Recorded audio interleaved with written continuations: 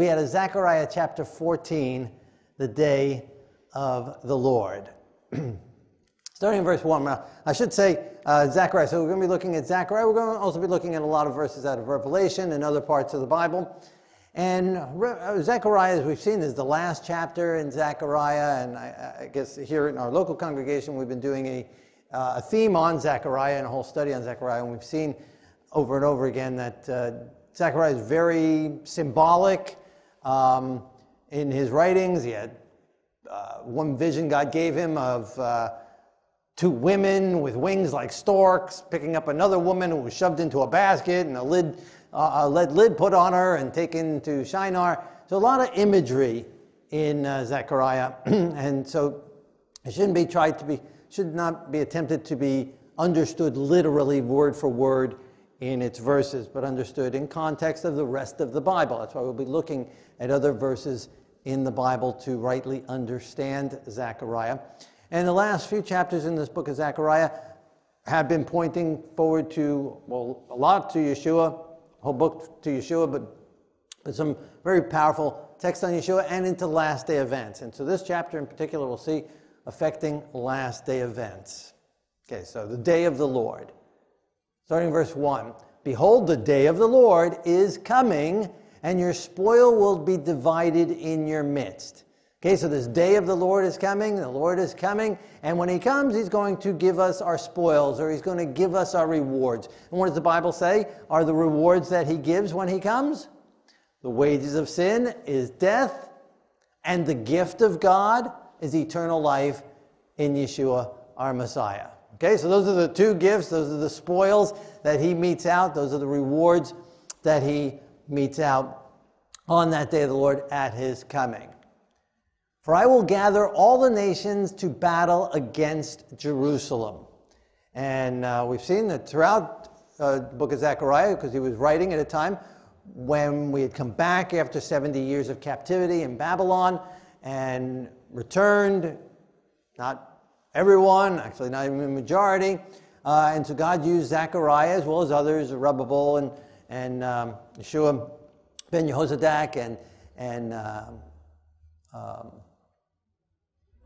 Haggai to prophesy and to encourage and build up the city, to build up the nation, to rebuild the temple the second time. And God used them mightily. So a lot of the focus has been on Jerusalem, the literal Jerusalem in that day, but we see also prophetic for Jerusalem being destroyed and rebuilt and attacked again and again. And so here again is prophesying an attack on Jerusalem. And so I believe it's literal Jerusalem, maybe not so much the city, but the people and the nation. And it might not be so much a physical attack like this picture of tanks and airplanes, although it could be. But there's other type attacks as well. There's UN resolutions, there's cyber attacks, there's anti-Semitic statements and votes and decisions and actions taking place. And so not only on the literal city and the nation, modern nation, and the people, but also all the children of Abraham, Isaac, and Jacob, all those that have been adopted in as well, all those that have been grafted in, those that have been regrafted, and those that have been grafted in, from the natural branch and from the unnatural branch, as Paul talks about, the tree, God's tree, the olive tree that has the grafting in and the regrafting of wild olive branches brought into it. So all of God's people will be under attack from all nations. All the world will wander after the beast, right? And there will be God's remnant that remain faithful under those charges and under the threats to not be able to buy or sell and to be killed for taking a stand for the Lord. They will think they're doing God's service as they are attempting and killing, and they'll be martyrs. So God will gather, all the nations will gather, will be allowed to gather a battle against God's people. And I have no doubt it will be a literal as well as on the worldwide spiritual sense as well. A little cartoon here from Dry Bones. He says, the Jewish state, this man says to King Solomon, the Jewish state has done the impossible. We have united the nations of the world. And Solomon responds, and the bad news? they are united against us. Right? So we've united all the world, but they're all united in one factor, and they're all united in the factor of being against God's people. Right? And we're seeing that, right? And we're going to see that more and more, and we shouldn't be surprised at that when all the world, when all the nations of the world and all the people of the world, again, vast majority, wander after the beast and then do the beast's bidding, do the devil's bidding in attacking God's people. And that's nothing new. That's the same all down from Noah's day down through, and before Noah, of course, but all the way through the ages, God's people have been under attack, and we shouldn't be surprised at that. The city will be taken, the houses rifled, and the women ravished. Half the city shall go into captivity, but the remnant of the people shall not be cut off from the city. And so again, this could be taken literally, but again, more of the spiritual. There'll be this battle, a war, there'll be troublesome times, and the time of trouble, such as the world has never seen, and God will see us through it. So this is the first two verses. We're going to see this Zechariah 14, divided into two sections. And Zechariah was not divided up as any other part of the Bible into chapters originally when it was written. And we've seen as we've looked at Zechariah, there are often several visions in one chapter that are obviously separate visions, but they put them together in one chapter. And so this could be two different parts or one part but understood with this division. So we've had these first two verses, and we'll see two more verses. And so as we're seeing here in these last day events in our timeline regarding the 1,000 years, the green part, the top part, will be what happens to God's people, and the bottom part, the pinkish, reddish part, will be what happens to those that oppose God. Okay, and so in these last days, now we need to be getting ready, and we need to be taking the gospel to the world, and at the same time, the devil will be raising up his powers, his followers, to cause tribulation, to install the mark of the beast, and the plagues will come upon them. And that's what we've been seeing, right? So the city ravished and attacked, and all the nations coming against. So this tribulation against God's people, while God's people are taking the gospel to the world. Verse 3, and the Lord will go forth and fight against those nations as he fights in the day of battle. Okay, so the Lord will fight. Why does he have to fight? Because we're under attack. Right? And so he comes in and he fights, like when we were crossing the Red Sea. God came in and fought for us. We were under attack. We were closed in, and God steps in at the last moment, and he steps in and fights for us. And here again, the Lord will go forth and fight against those nations, all the nations that come against God's people, as he fights in the day of battle. So he's coming as a warrior. So here's the Lord coming, and he's coming as a warrior to do battle, to fight for us in our defense, to judge the wicked against the righteous, and to determine who needs to be fought against and who needs to be protected. And so the Lord comes as judge. He comes as warrior king, as Mashiach ben David, as the David the warrior in this coming. And parallel to that, in Daniel chapter 12, verse 1, at that time Michael shall stand up, the great prince, who stands watch over the sons of your people, and there shall be a time of trouble, such as never was since there was a nation, even to that time. At that time, your people shall be delivered, everyone who is found written in the book. Right? So God comes, he comes and he does his deliverance, as we just saw in Zechariah 14, verse 3. He comes as a deliverer to do battle against those nations and to deliver us through a time of horrible trouble, as was mentioned in Zechariah chapter 14, verse 2. So horrible time, difficult time, and God's deliverance. So the parallels there. And that's again at that time, and we'll see this phrase at that time over and over again in these verses today. So the Lord comes, he comes to do battle, he comes to do deliverance, and he comes and he resurrects. This is the time of the first resurrection. He delivers his people, and it's at his second coming, at his second advent, and he comes to work and do deliverance for us. And that's described in the Bible, and we'll look at a whole bunch of text here on this. 1 Thessalonians chapter 4, the Lord himself shall descend from heaven with a shout, with the voice of the archangel, with the shofar of God, and the dead in Messiah shall rise first, and we which are alive and remain shall be caught up together with them in the clouds to meet the Lord in the air. Okay, so he comes, he does battle, he does deliverance, he delivers his people, he raises the dead, and he takes us and we meet the Lord in the air. This is very significant, especially as we look at Zechariah 14. At this point, at his second coming, we meet the Lord in the air. His deliverance to free us from these nations, he takes us and he brings us to meet him in the air. Both the righteous living and the righteous dead, those that have died, he resurrects, and together we meet the Lord in the air. John chapter 14, verse 1, let not your heart be troubled. You believe in God, believe also in me. In my Father's house are many mansions. I go to prepare a place for you, and I will come again, and I will receive you to myself, that where I am, there you may be also. Okay, so Yeshua was prophesying. He came his first time. While he was here, he told his disciples and others that he was going to come again at the second coming, and at that time, he would receive us, dead in Messiah, and those that are alive, together to meet him in the air, and then he takes us in the air, and he takes us where? To the mansions he's preparing for us, the New Jerusalem, in the New Jerusalem. So he takes us there that we may be where he is.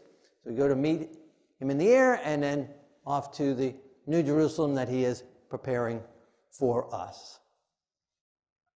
So he takes us there in the first resurrection, and we meet the Lord in the air, and then at the same time, the wicked will be slain simultaneously at his coming, whom the Lord will consume with the breath of his mouth and destroy with the brightness of his coming.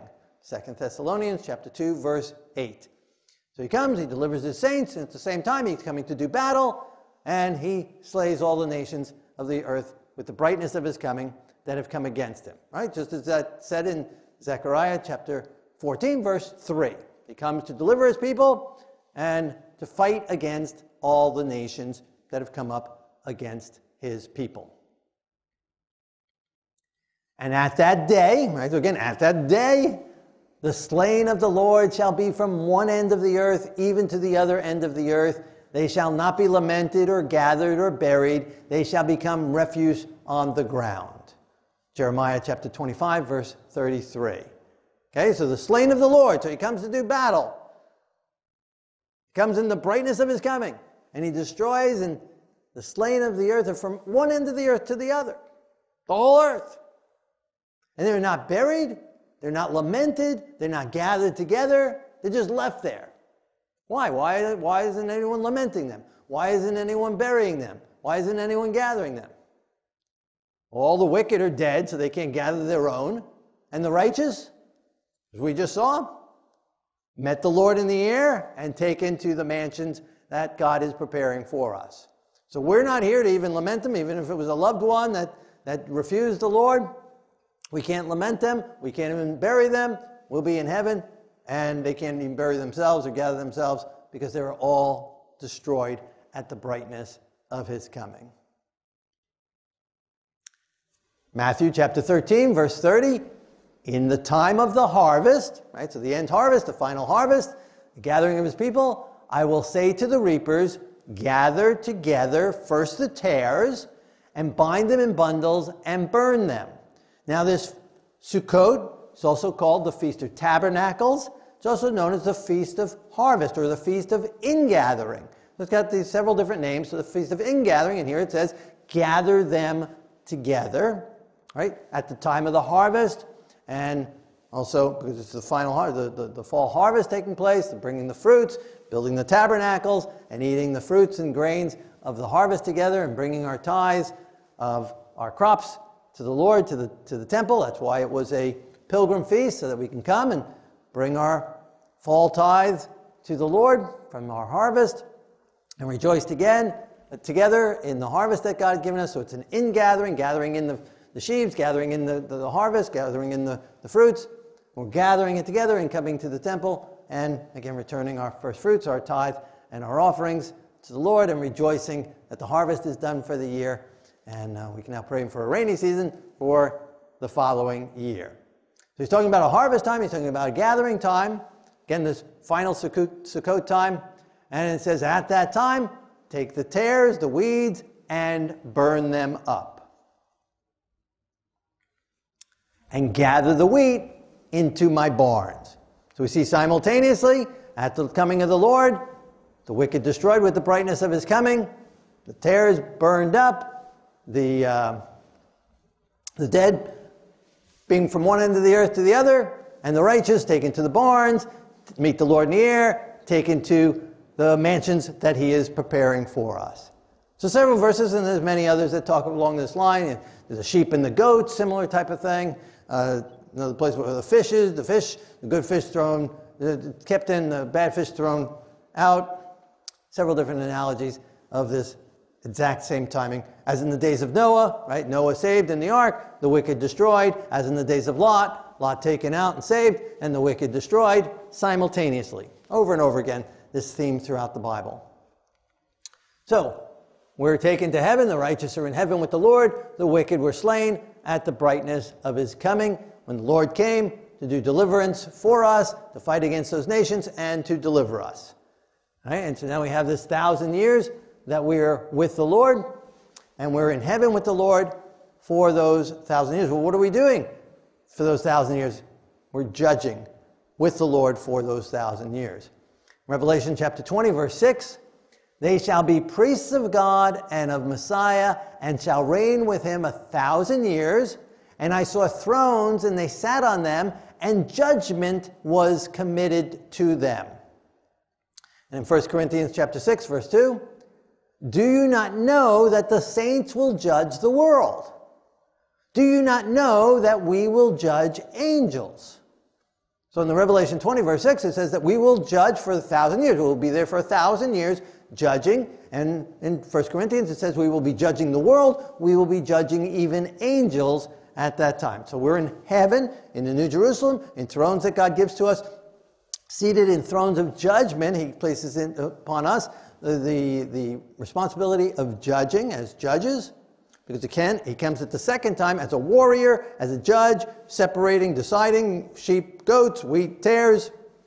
He makes his decision, and then he allows us to become judges with him at that time. And we will judge the world. We will judge even angels, it says. So for 1,000 years, that's what we're doing. Not judging here on earth. God doesn't place us as rulers over the wicked for 1,000 years. I mean, how would that go, right? If they don't want us to be judging over them, how are they going to be obedient? How are they going to be cooperative, right? And again, we already said that they're slain with the brightness of his coming. They're from throughout the earth. And we'll see some more verses saying that the earth is void during that time. Now, we're in heaven judging with the Lord. But God has already judged. He's already separated the wheat and tares. But he allows us, in a sense, very merciful, very loving, very transparent God, who says, okay, this is what I judged. I let you guys get to heaven, and I destroyed those other guys. But you, just in case you have any questions about that decision, I want you to look over the books with me. I want you to enter into the judgment with me, for you to audit my books, for you to audit my decision, for you to double check my decision and see if you agree with me. Which again, I think is a very loving and very transparent thing for God to do. A very open God, not a fearful God, not a dictator God. And we'd want to know, wouldn't we? Let's say your spouse doesn't make it. Let's say one of your children doesn't make it. One of your parents don't make it. Your Aunt Sally, who was so godly, and she's not there. Wouldn't you want to know why? And God in his mercy opens the book and says, look, yeah, they looked very nice on the outside. They professed a lot. They seemed really nice and godly. But really it was all for pride. Really it was all for vanity. Really it was all for self. Really it was like a Judas there among the 12, but really not part of the 12. And the disciples, even at the Last Supper, couldn't tell. Even though Yeshua said, this is the one who's going to betray me, he dips it with me, they couldn't tell. Sometimes we can't tell. For others, that's why we're not to judge. But God was convicting, God was showing, and the books will show. I gave opportunity after opportunity after opportunity. And we'll look at that and we'll see that person's heart. We'll see the motives. We'll see everything that God did in their behalf to bring them to the Lord. And we'll see their final choice. And then we'll agree with God, yeah, I guess she really didn't want to be here. Wouldn't really be happy here among all the praising of God going on, all the unselfishness, all the love. They really wouldn't be happy here. And they really just destroy it all over again. They would be another type of a Lucifer all over again. No, I guess they shouldn't be here. And we might also want to know why certain people are there. I imagine Stephen, the last thing Stephen saw was Paul and others throwing stones at him. And then Paul's standing there. He's going to wonder, what on earth is that guy doing here? The guy who stood over and held the coats of those that are stoning me, presided over that? And you let him into heaven? Why? And God will show him. We may have other questions also. God, why did you allow me to go through that difficult time? Why did you allow me to have that sickness and that disease? Why did you allow my loved one to die at that time or to go through that trouble? Why did you allow that horrible thing to happen to me? And God will open the books and show us how everything worked out to get us to heaven. How everything worked out together for good to those who love God, those called according to his purpose. And we will judge and we will say, yes, that was good. Yes, while I was going through it, it didn't seem to make sense. While I was here on earth, I never understood it. But now, as I see it through your eyes, I agree. Thank you for letting me judge. Thank you for allowing me to see the books. Thank you for allowing me to come into agreement with you. And of course, by the time it's over, we will agree on everything. We'll see even the angels, why some were cast out and some were able to stay. And we will come in full agreement with God. What a loving God to allow us to enter in. As he right now is reigning as priest, came the first time as prophet, priest, and king. That's the three roles of the Messiah, the three roles of the Mashiach, the anointed ones. Came first time as a suffering servant, as a prophet. Second time he comes as this priest judge, and he lets us enter into this judgment with him. And we judge with him and we judge the saints for 1,000 years, as it says there in Revelation 20, verse 6. So that's what we're doing in heaven and what's going on on earth. The wicked are dead, the earth is desolate, and Satan is bound for those 1,000 years. They were destroyed at his coming. When he came, Zechariah 14:3, he came to do battle and deliver his saints.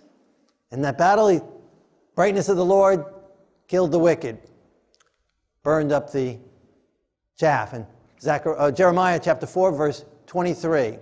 I beheld the earth, and indeed it was without form and void. The heavens, they had no light. I beheld the mountains, and they trembled, and all the hills moved back and forth. There were no man, and the birds of heaven fled. Sounds very much like creation. But then verse 26 says, the fruitful land was a wilderness, and all its cities were broken down at the presence of the Lord by his fierce anger.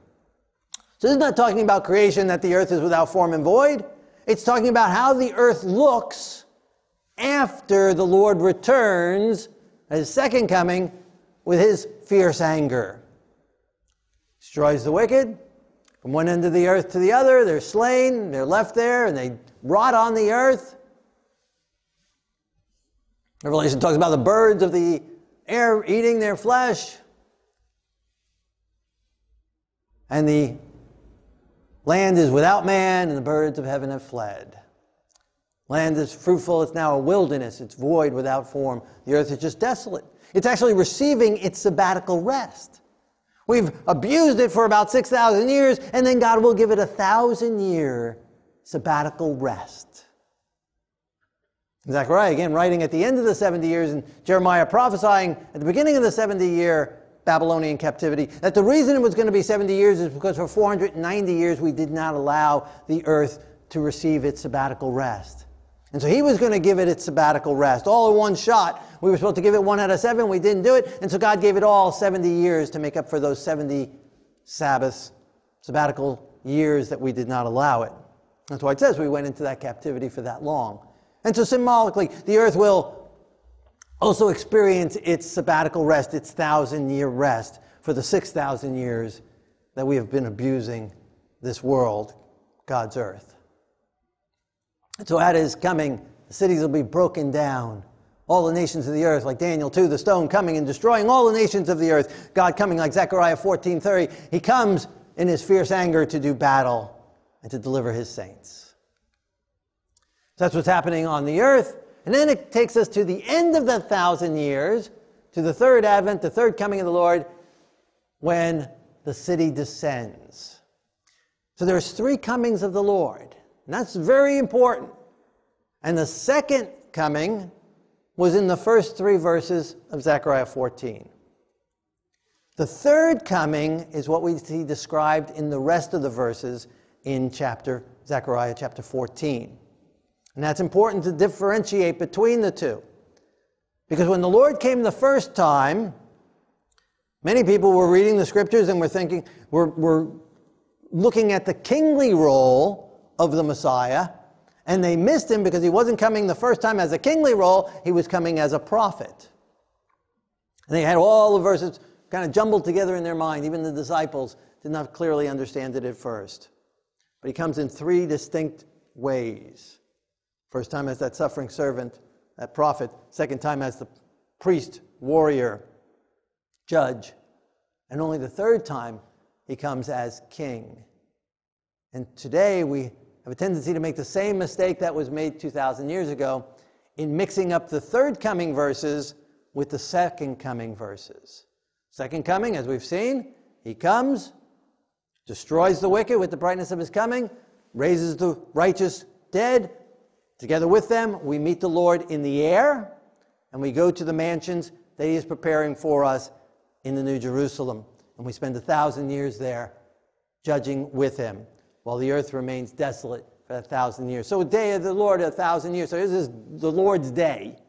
All right, so Zechariah 14 starts with the beginning of the day, that prophetic day, that 1,000-year day, and then the rest of the chapter is the end of that day. So let's look at this. Back to Zechariah 14, verse 4. On that day, his feet will stand on the Mount of Olives, which faces Jerusalem on the east. The Mount of Olives shall be split in 2 from east to west, making it a very large valley. Half the mountain shall move to the north, and half of it toward the south. So he comes at the third coming and lands on the Mount of Olives. We saw at the second coming, we meet him in the air. Not on the Mount of Olives, not on anywhere else. We meet him in the air. And he takes us to the mansions he's preparing for us. But if we mix this up, if we mix up the second and third coming and try and blend it together, it really doesn't make sense. How can he be standing on the Mount of Olives when we're meeting him in the air? And we mix those up, we can miss him. Just as many people missed him at the first time because they're looking for some king to rule over and destroy the Romans for them, and he's coming as a suffering servant and dying for them. If we're thinking we're going to go see him in Mount of Olives or somewhere, well, the anti-Messiah will very easily be able to impersonate that and deceive the world. Thus all the world following after someone quoting the Bible, doing miracles, healing people, seeming to raise people from the dead, doing all kinds of signs and wonders. Not as against the Messiah, not an anti-Messiah, but as standing in place of the Messiah. Anti in the sense of in place of, an imposter of, impersonating, professing to be the Messiah, professing to be that coming, shining, and Satan appearing as an angel of light. Again, seeming to do miracles and signs and wonders, standing on the Mount of Olives and quoting the Bible. And all the world goes, this is it. And we'd be deceived. Now it's at his third coming that he stands on the Mount of Olives. At his second coming, he will not stand anywhere here on this earth. At the third coming, we meet him in the air. At the third coming, the resurrection of the righteous takes place in mass. At the second coming, the wicked are destroyed.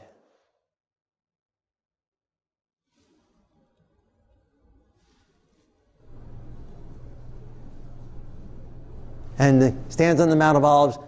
And he's not just standing there preaching on the Mount of Olives. The whole mountain splits. Massively. Large split. from the east to the west, making a very large valley, and half the mountain shall move towards the north, and half of it towards the south. Well, that's interesting. East, west, and north and south. How can it do all of those things? Let's take a look at this. Then I, John, saw the holy city, the new Jerusalem, descending down from heaven, from God, prepared as a bride adorned for her husband. So the new Jerusalem descending as a bride. Well, who's the bride? God's people are the bride. We're the bride, and the city is the bride because we are in the city.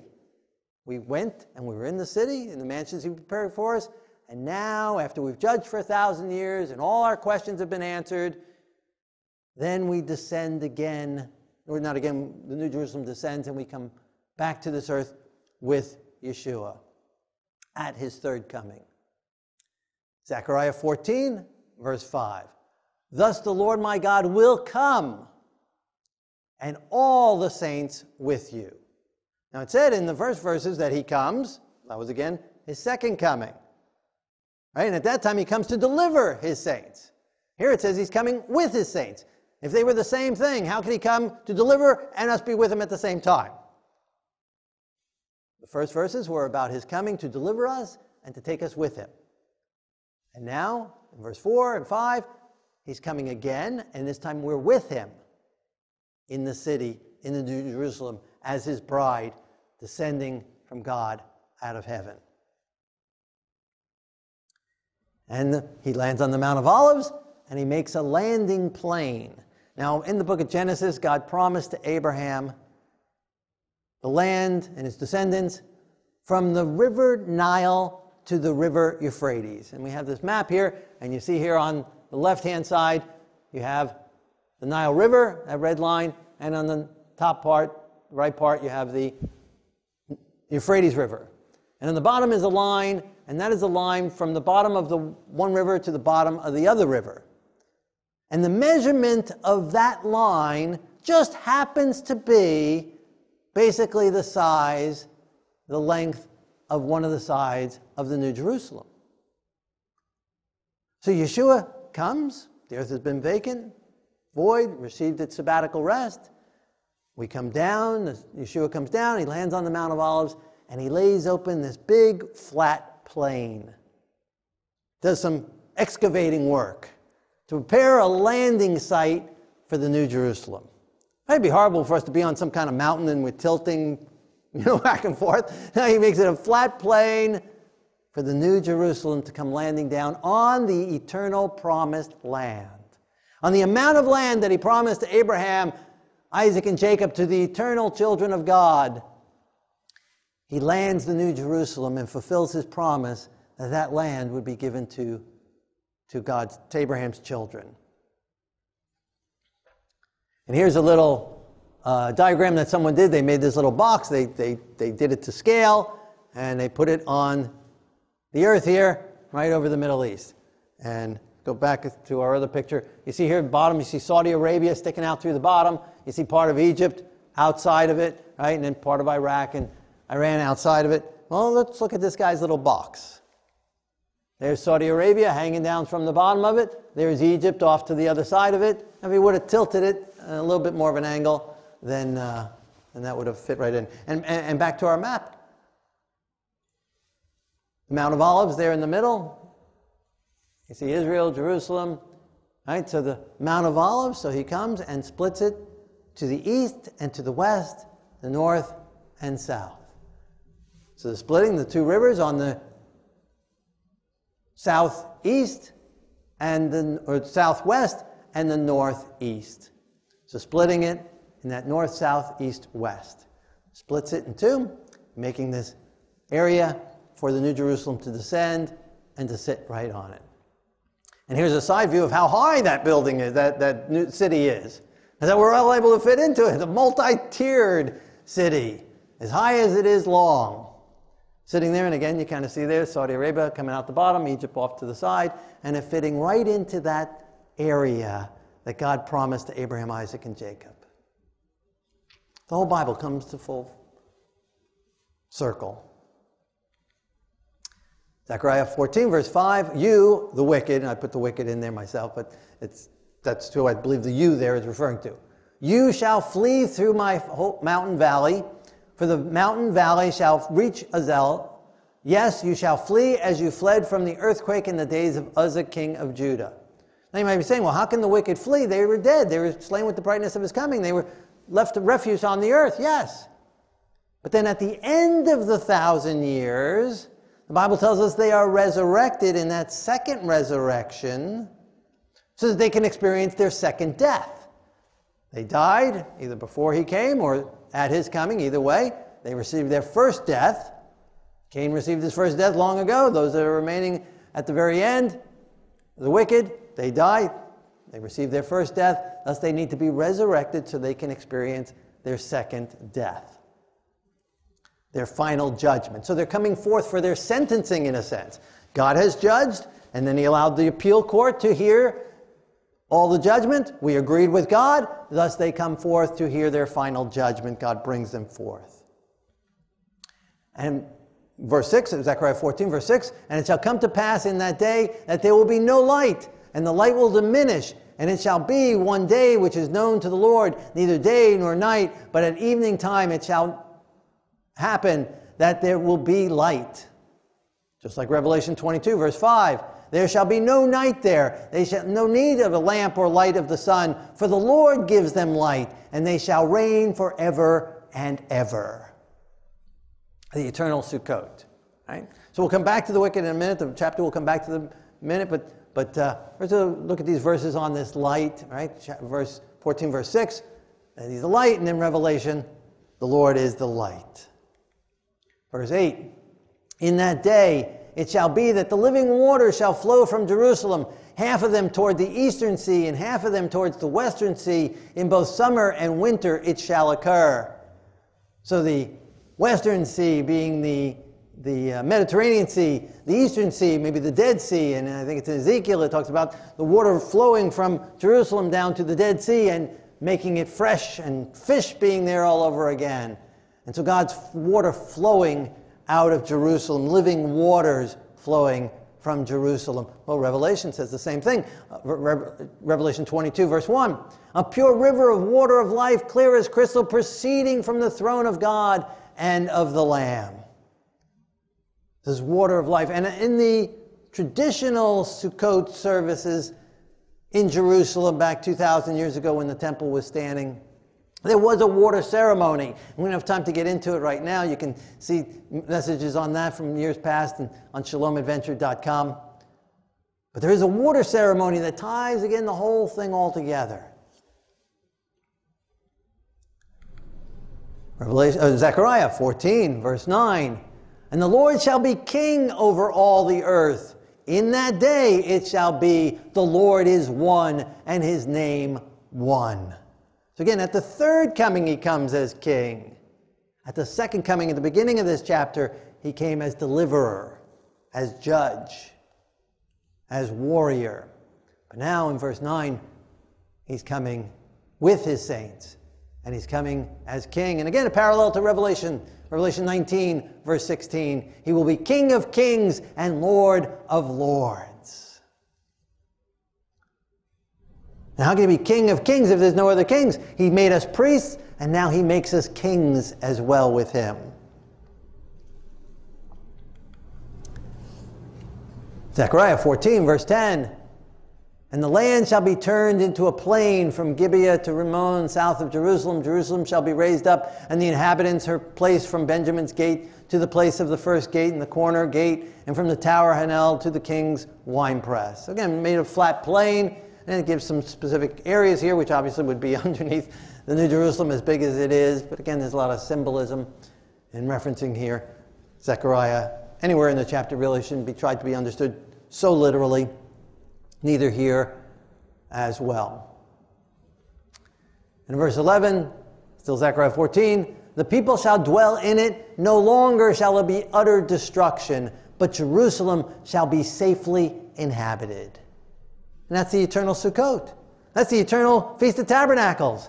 That we're dwelling peacefully. And we can dwell in booths and not have to have locks and worry and under the stars. because we're eternally safe.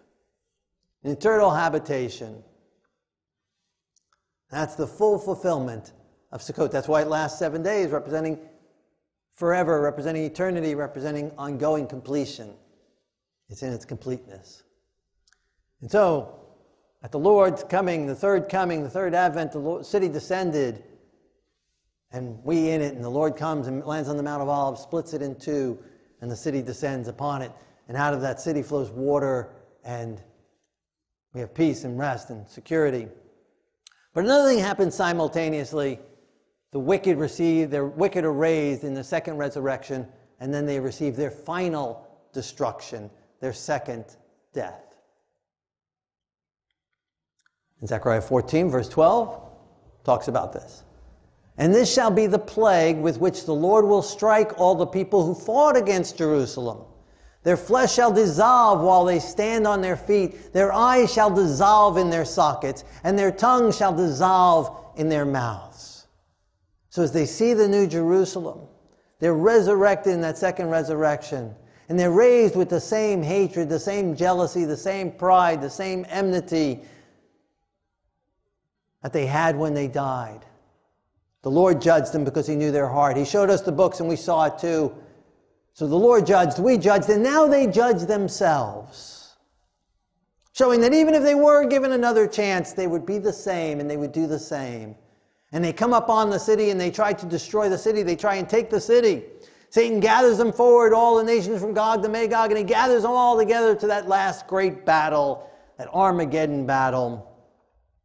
He gathers all the world, all the nations that are raised, every wicked down through the ages, from Cain and Nero and Nimrod and Hitler and all the wicked down through the ages, Pol Pot, all the wicked murderers, generals, and they gather all the world for a last great battle. But they are destroyed. The Lord strikes them with fire. Their flesh is dissolved while they're standing on their feet. And now these last few verses of Zechariah 14 repeat this story 3 times or several times. Similar as Genesis story repeats itself. Chapter 1, chapter 2 describes the creation and the creation of man 2 different times. And we have 1 Kings and we have 1 Samuel, and the Bible repeating some of the same stories. We have 4 Gospels repeating the same stories in different ways. Just as in a sermon, repeated several different ways so we can understand it from different angles. So also this chapter will now repeat the same, what it's described here, the wicked being destroyed in their final and second death destruction. The Bible parallels this in other chapters as well. 2 Peter chapter 3, verse 10, the elements will melt with fervent heat. Both the earth and the works that are in it will be burned up. Burns it all up, destroys all the concrete and all the blacktop and all the graffiti and all the styrofoam and all the rubber tires and all the rusted cars and all the buildings. Everything is burned up. So he starts off fresh with a new heavens and a new earth. Malachi 4, verse 1, for behold, the day of the Lord is coming, burning like an oven, and all the proud, yes, all who do wickedly will be stubble, and the day which is coming shall burn them up, says the Lord of hosts, that will leave them neither root nor branch. Totally eliminate them. In Revelation chapter 20, verse 9, and fire came down from God out of heaven and devoured them. As they came up on the breadth of the earth to attack the city, just as we read in Zechariah 14, the fire devoured them, burned them up, dissolved them as they stood on their feet. And back to Zechariah 14, verse 13 now, with again repeating the same story in a little different way, more in a symbolic way, more in an analogy way. It shall come to pass in that day that a great panic from the Lord will be among them, and everyone will seize the hand of his neighbor and raise his hand against his neighbor's hand. And Judah will fight at Jerusalem, and the wealth of all the nations, surrounding nations, shall be gathered together, gold, silver, and apparel in great abundance. Such also shall be the plague on the horse, and on the mule, and on the camel, and on the donkey, and on all the cattle that will be in those camps. So shall this plague be. So again, describing in kind of wars that they could visualize back at that time when Zechariah was writing. Judah fighting, but not so much with battles and wars, swords and shields, but fighting a spiritual battle in prayer, standing on the Lord's side. We fought against the flesh. We fought against the devil. We overcame temptations in the power of the Lord and victorious. Verse 16, and it shall come to pass that all the remainders of all the nations which came on Jerusalem shall go up from year to year to worship the King, the Lord of hosts, and keep the Feast of Tabernacles, keep Sukkot. Right, so here's 3 times is mentioned the Feast of Tabernacles, Sukkot in this chapter. Here's the first time. So it shall come to pass that all the remainders, all the remnant of all the nations of the earth, people from every nation, tribe, kindred, and people have come to the Lord, because right now we're taking the gospel to the world so that people all will hear the message before the Lord comes, and this gospel shall go into all the world, and then the end shall come. So now we need to be taking the gospel to the world. And as people come out of the nations of the world and take their stand with the Lord, they will be among those that will experience the eternal Sukkot, the eternal Feast of Tabernacles. And we will go up from year to year to worship the Lord. We will have our city home in the New Jerusalem, the mansions He's preparing for us. We'll also have a country home. We'll dwell in the woods, the Bible says. We will build and no one will build for us. And we won't have to build for anyone else. We'll get to design it ourselves. And then year to year we'll come to Jerusalem, Sabbath to Sabbath, new moon to new moon. We'll come before the Lord, eat from the tree of life, worship the Lord, rejoice together in the Lord. Zechariah 14, verse 17. Whichever of the families of the earth do not come up to Jerusalem to worship the King, the Lord of hosts, on them there will be no rain. And if the family of Egypt will not come, they shall have no rain. They shall receive the plague, which the Lord strikes the nations who do not come to the Feast of Tabernacles, to keep the Feast of Tabernacles. This shall be the judgment of Egypt and the punishment of the nations that do not come to keep the Feast of Tabernacles.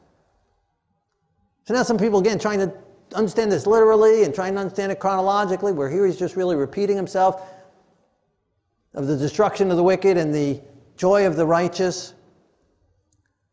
It says here, so those that don't come up will not get to, don't come to the Feast of Tabernacles, they won't have any rain. So now it sounds like, okay, there's some people outside who don't worship and don't serve the Lord for eternity, who don't follow the Lord, who don't receive any rain.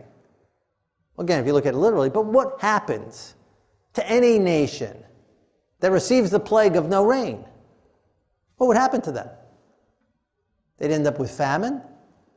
Any fields and trees would dry up and die and rot away. When no rain makes them susceptible to fires, right? Lightning strike comes and burns up areas that had no rain, that had a drought. And so just another way of saying they die. Just another way of saying they burn up.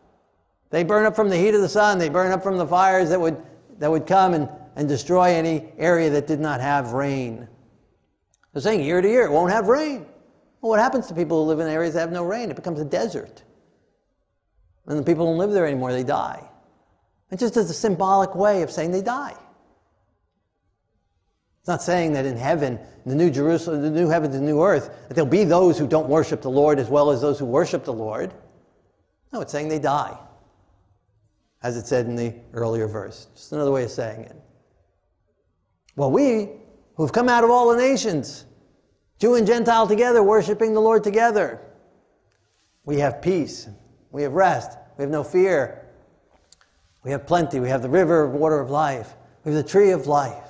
We have the Lord our God reigning over us and walking with us. We have eternity. We have everlasting life. And then begins eternity. So Zechariah, first three verses, started with the second coming. And the other verses in the Bible gave us what happens during the millennium. We're in heaven, reigning with the Lord, judging with him. The wicked are dead. The earth is receiving its sabbatical rest. At the end of the 1,000 years, at the end of that prophetic day, or not prophetic, but the Lord's day, the day of the Lord, 1,000 years, Zechariah tells us the Lord returns, lands on the Mount of Olives. The city descends, us with him. The wicked are raised, and they are destroyed again, receiving their second death. And then starts eternity, the eternal Sukkot, the everlasting Sukkot with the Lord. The last verses in Zechariah chapter 14. In that day, holiness to the Lord shall be engraved on the bells of the horses. The pots in the Lord's house shall be like the bowls before the altar.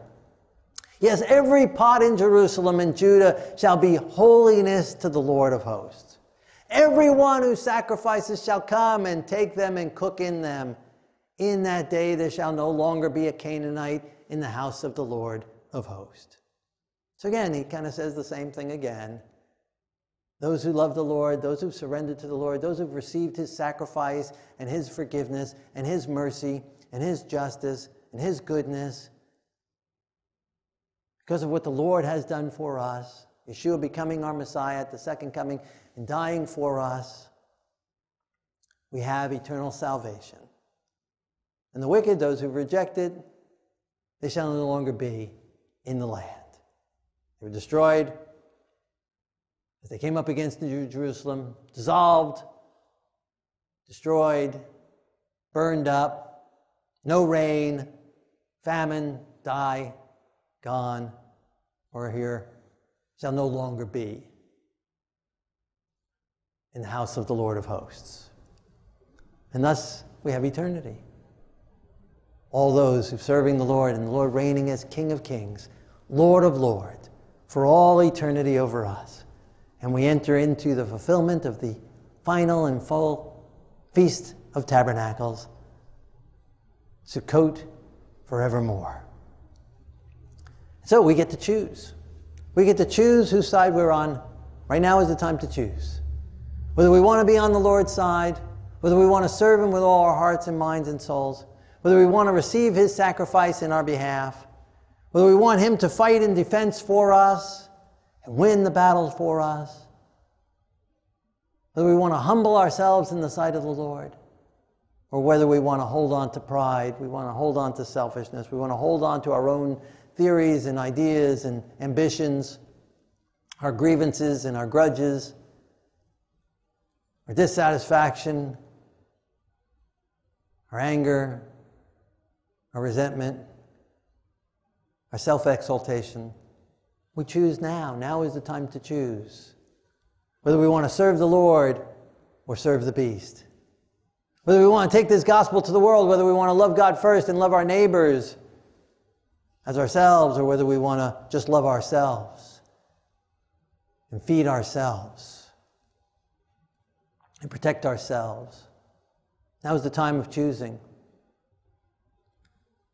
whose side we want to be on. Do we want to be on the Lord's side? Do we want to receive his sacrifice in our behalf? Do we want to receive his Holy Spirit to give us power to go forth as witnesses for him, to share his truth to all the world? That's our choice. That's our decision. Or do we want to be on the outside, follow the beast, and ultimately be destroyed once and for all? And so, in a moment as we pray, let's make our decision for one side or the other. Whether we want the goodness that God has in store for us. Let us surrender our lives to him, thank him, and receive of his power. Let us pray together. Our Lord and our God, King of the universe, we praise your name, Lord, for your word. We're thankful, Lord, you've laid out our future in store for us. Thank you, Lord, for being so loving and good and open and transparent. Thank you for allowing us to understand and to enter into judgment with you. Thank you that you are a just God. Thank you that you do all things right. Thank you that you will work all things together for good. to those that love you, those called according to your purpose. Thank you for calling us by your grace. Thank you, Yeshua, for dying for the sins of the world, for calling each one of us, for not wanting that any should be lost or perish. Lord, we want to accept your sacrifice in our behalf.